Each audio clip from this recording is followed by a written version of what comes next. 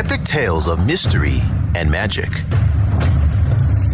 to accounts of battle and empire. From the verses of ancient poets 关关雎鸠，在河之洲 to the masterpieces of our times. Alight on Literature brings to life China's literary heritage and a look at the world in a new light.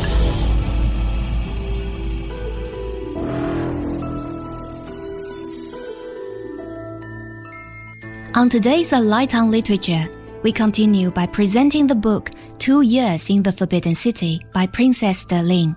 Today, Ma Ling narrates the first part of the 15th chapter titled The Mid-Autumn Festival. 2 celebrations were going on in the Imperial Palace. One was the traditional Chinese Mid-Autumn Festival, also known as the Moon Festival, and the other was an anniversary marking the start of the Manchu dynasty. Well woven into the detailed descriptions of the protocols, etiquette, and activities of the 2 celebrations are narrations of comparatively trivial but interesting matters of court.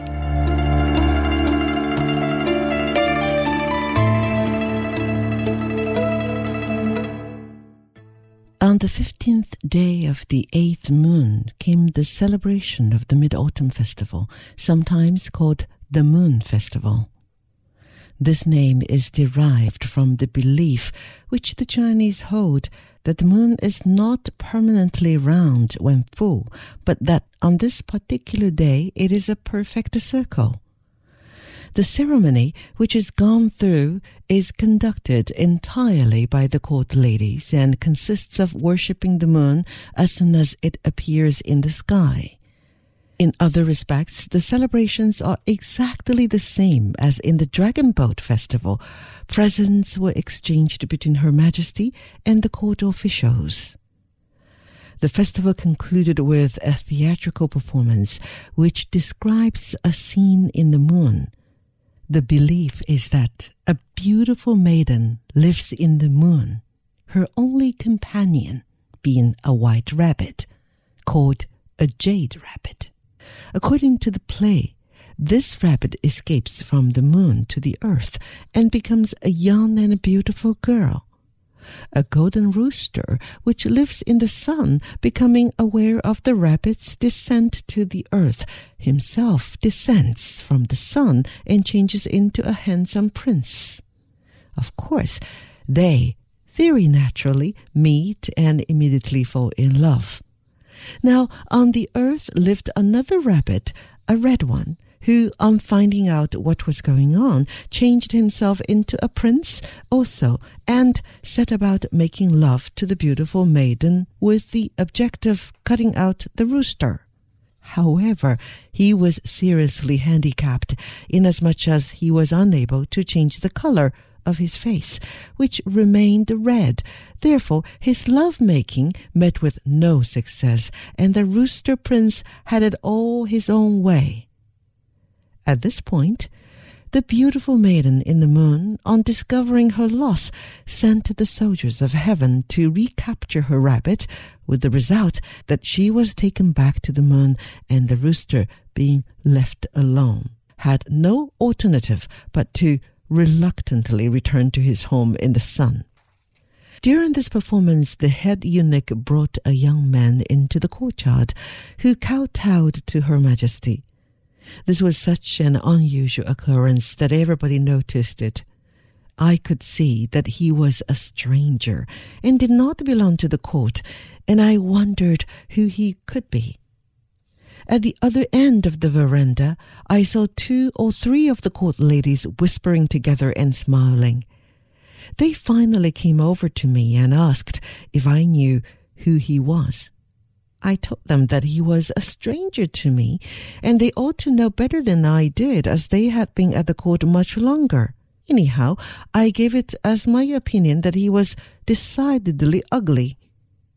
That same evening, Her Majesty asked me whether I had noticed this young man, and told me that he was the son of a very high Manchu official, that his father was dead, and that he had succeeded to the title and to a large amount of money. I was surprised that Her Majesty should give such a lengthy explanation about this young man, but I told her that I did not think him very handsome. Her Majesty was talking in a very serious manner, but I did not think anything of the occurrence at the time. But a few days later, while I was posing for the portrait, I heard Her Majesty whispering to my mother at the other end of the room. I saw that Her Majesty was holding a photograph in her hands, which she showed to my mother, at the same time asking whether my mother considered him good-looking. My mother answered, "Not very."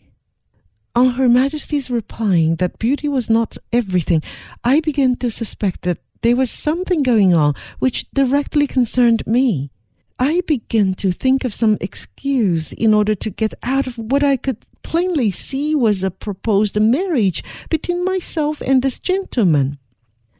I knew that if Her Majesty had made up her mind that I was to marry him, I could not help myself, but at the same time I made up my own mind that rather than marry anyone whom I did not like, especially one I had never seen before, I would leave the court altogether. When Her Majesty retired for her usual afternoon rest, she told me she wanted to see me for a moment. Ever wondered what sets China apart from the rest of the world? Do you want to know how China really works? How is China of the past different from the present? Get all the answers to your questions by visiting China Plus Audiobooks. Access a whole new world of audiobooks on our website at chinaplus.cri.cn/podcast. Explore the philosophy, spirit, and story of the Chinese people. After beating about the bush for some time, she asked me whether I would like to stay with her always or whether I would like to go away again to some foreign country. I at once answered that I was quite satisfied to stay with her as long as she cared to have me, but that when she was tired of me, she could then send me away. Her Majesty informed me that it had been her intention to marry me to this young gentleman and asked my opinion. I told her that I did not want to get married at all, especially seeing that my father was sick at this time and leaving home to go to live apart from my family would break his heart and perhaps be the cause of his premature death. Her Majesty said that was no excuse, as I should not have to go out of China, but would be able to see my father and family anytime I wished. I told Her Majesty that I would much rather stay with her altogether, and that I did not want to marry anybody. Her Majesty then said, "I won't listen to any excuse. I have already explained everything to your mother, but much to my surprise, she said it would be better to mention it to you first, on account of your having been brought up differently from the rest of the court ladies. Had it not been for this fact, I would simply have arranged everything with your mother, and the matter would have been settled so far as you were concerned." I could not say anything in answer to this, so commenced to cry. I told Her Majesty that I was not like the rest of the court ladies, who pretended they did not want to marry, when all the time they were simply looking forward to getting married, if only for the change from the monotony of court life. I promised that I would stay with her forever, and that I had no desire to go away from China again. I explained that I should not have gone away at all, had it not been that my father was transferred to Paris. Her Majesty said, "Oh, well, I'm very glad that you did go away, as you are more useful to me than you would have been had you stayed in China all your life." After a lot more discussion, Her Majesty said, "Well, if you don't like the young man I have chosen, there are plenty of others." Which remark did not help me very much, as I could see that she meant to marry me off anyway.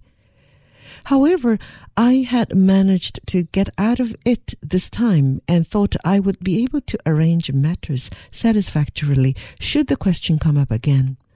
Nothing further was said about the matter until nearly a month later, when I heard that a marriage had been arranged between this gentleman and the daughter of one of the princes. So everything ended very satisfactorily from my point of view. The 26th day of the 8th moon was the occasion of another celebration. At the time the Manchu dynasty began, Emperor Shunzhi, who had fought very hard to gain the throne, found himself on the 26th day of the 8th moon absolutely out of provisions of every kind, and it was necessary for him and his army to live on the leaves of trees, which was the only form of food obtainable at the time. Thus, the anniversary of this day, even up to the present time, is always celebrated by the Manchu people, who deny themselves all luxuries, especially at the court. We did not eat any meat on that day, but only rice wrapped in lettuce leaves. Chopsticks were also discarded, and the food was conveyed to the mouth by the hands alone. Even the Empress Dowager was no exception to this rule. This is done in order to remind the present generation of the privation suffered by their ancestors who established the Manchu dynasty. Towards the close of the 8th moon, Her Majesty's gourd plants, which had been planted early in the spring, were ripening, and each day she would take us all to see what progress they were making. She would pick out those which she considered to be the most perfect in form, i.e., those with the smallest waist, and tie ribbons around them so as not to lose sight of them. She pointed to one of these plants one day and said to me, "This reminds me of yourself when dressed in foreign clothes. Surely you feel more comfortable in the clothes you are now wearing." When these gourds were quite ripe, they were cut down, and Her Majesty would scrape the outer skin with a bamboo knife, afterwards wiping the fruit with a wet cloth. They were then allowed to dry, and after a few days they would assume a brownish color when they were ready for hanging as ornaments in the summer palace. In one room alone, there were over 10,000 of these gourds of different shapes. It was the duty of the court ladies to periodically wipe these gourds with a cloth in order to give them a shiny appearance, and also to scrape any new ones which were pulled and prepare them for the palace. None of us cared very much about this work excepting Her Majesty. One day, whilst attending to these gourds, I happened to knock the top off one of the old ones, which was Her Majesty's particular favorite. I dared not go and tell Her Majesty what had happened, and one of the court ladies suggested throwing the thing away altogether and saying nothing about it, as Her Majesty would not be likely to find it out, having so many of them. However, I finally decided to go and tell Her Majesty about it and take a punishment if necessary. For a wonder, Her Majesty did not make much bother about it. She said, "Well, it was quite an old one in any case, and the top was ready to drop off at any time.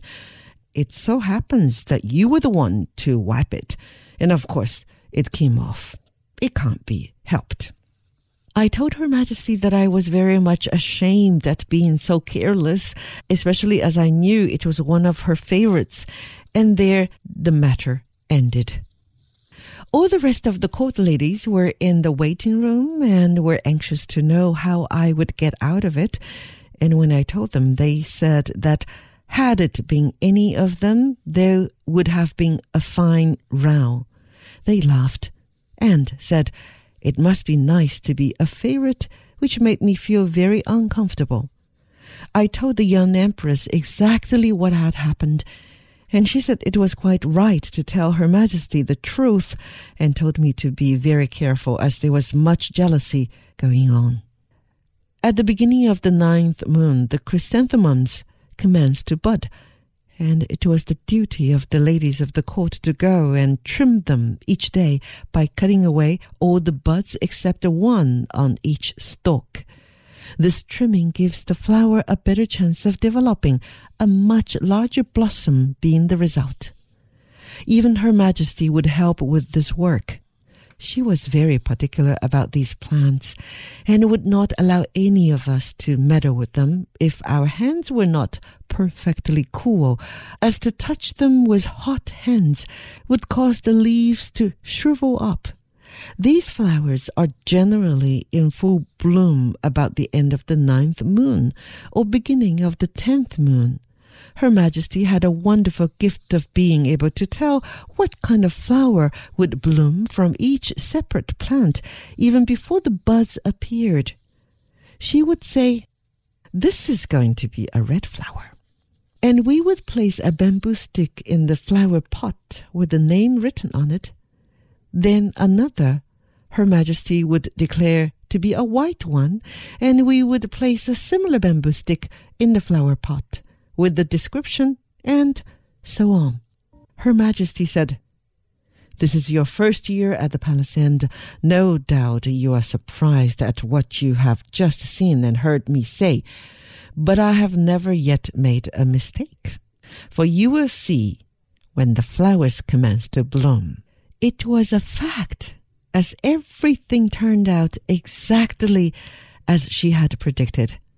None of us ever knew how she was able to distinguish one from the other, but she was always right. I did once ask her to explain how she was able to tell, but she answered that it was a secret. Ever wondered what sets China apart from the rest of the world? Do you want to know how China really works? How is China of the past different from the present? Get all the answers to your questions by visiting China Plus Audiobooks. Access a whole new world of audiobooks on our website at chinaplus.cri.cn/podcast. Explore the philosophy, spirit, and story of the Chinese people. All this time, the portrait was proceeding very slowly, and one day Her Majesty asked me how long I thought it would be before it was finished, and what the custom in Europe was as regards remuneration for such a portrait. I replied that it was customary to pay very handsomely, but she would not hear of such a suggestion, saying that in China it was not the custom and that it would be regarded as an insult to offer money for such a service. She suggested decorating Miss Carl as a reward for her services, which she considered would be appreciated far more than a money present. There was nothing for me to say at this time, but I was determined to mention the matter again when a favorable opportunity occurred. During the 9th moon, a Russian circus visited Peking, and of course everybody talked of little Els. Her Majesty, hearing so much talk about this circus, asked what it was like, and after we had explained to her, she became very interested and said that she would like to see it. My mother thought it would be a good idea to have the circus brought up to the summer palace where they could perform, so she asked Her Majesty whether this might be done. Her Majesty was delighted with the idea, and arrangements were accordingly made for the performance. While everything was being fixed, the people belonging to the circus and the animals were quartered near our own house, and we had to feed them at our own expense. However, we wanted to show Her Majesty what a circus was like, so the expense did not matter. It took them 2 days to erect the tent and make all necessary preparations, and during this time Her Majesty received the reports as to what was being done and the progress they were making. The day before the performance, we noticed that Her Majesty, on coming from her audience, looked very angry, and on our inquiring what was the matter, she informed my mother and myself that some censors had raised objections against having the circus in the palace grounds, as there had never been anything of this kind aloud before, and they had begged Her Majesty to give up the idea. Her Majesty was very angry and said, "You see how much power I have here. I cannot even have a circus without somebody raising objections. I think we had better pay them something and let them go away."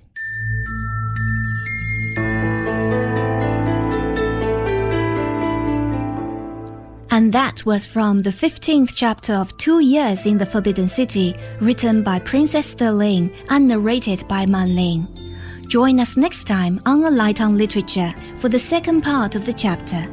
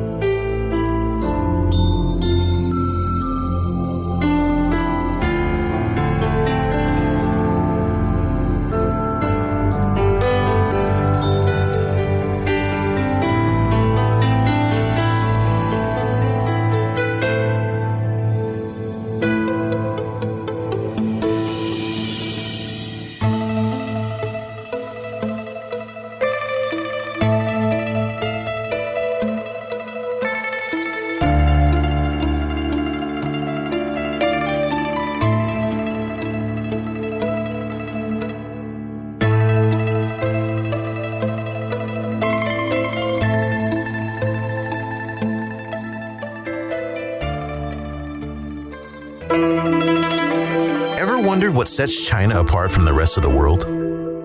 Do you want to know how China really works? How is China of the past different from the present? Get all the answers to your questions by visiting China Plus Audiobooks. Access a whole new world of audiobooks on our website at chinaplus.cri.cn/podcast. Explore the philosophy, spirit, and story of the Chinese.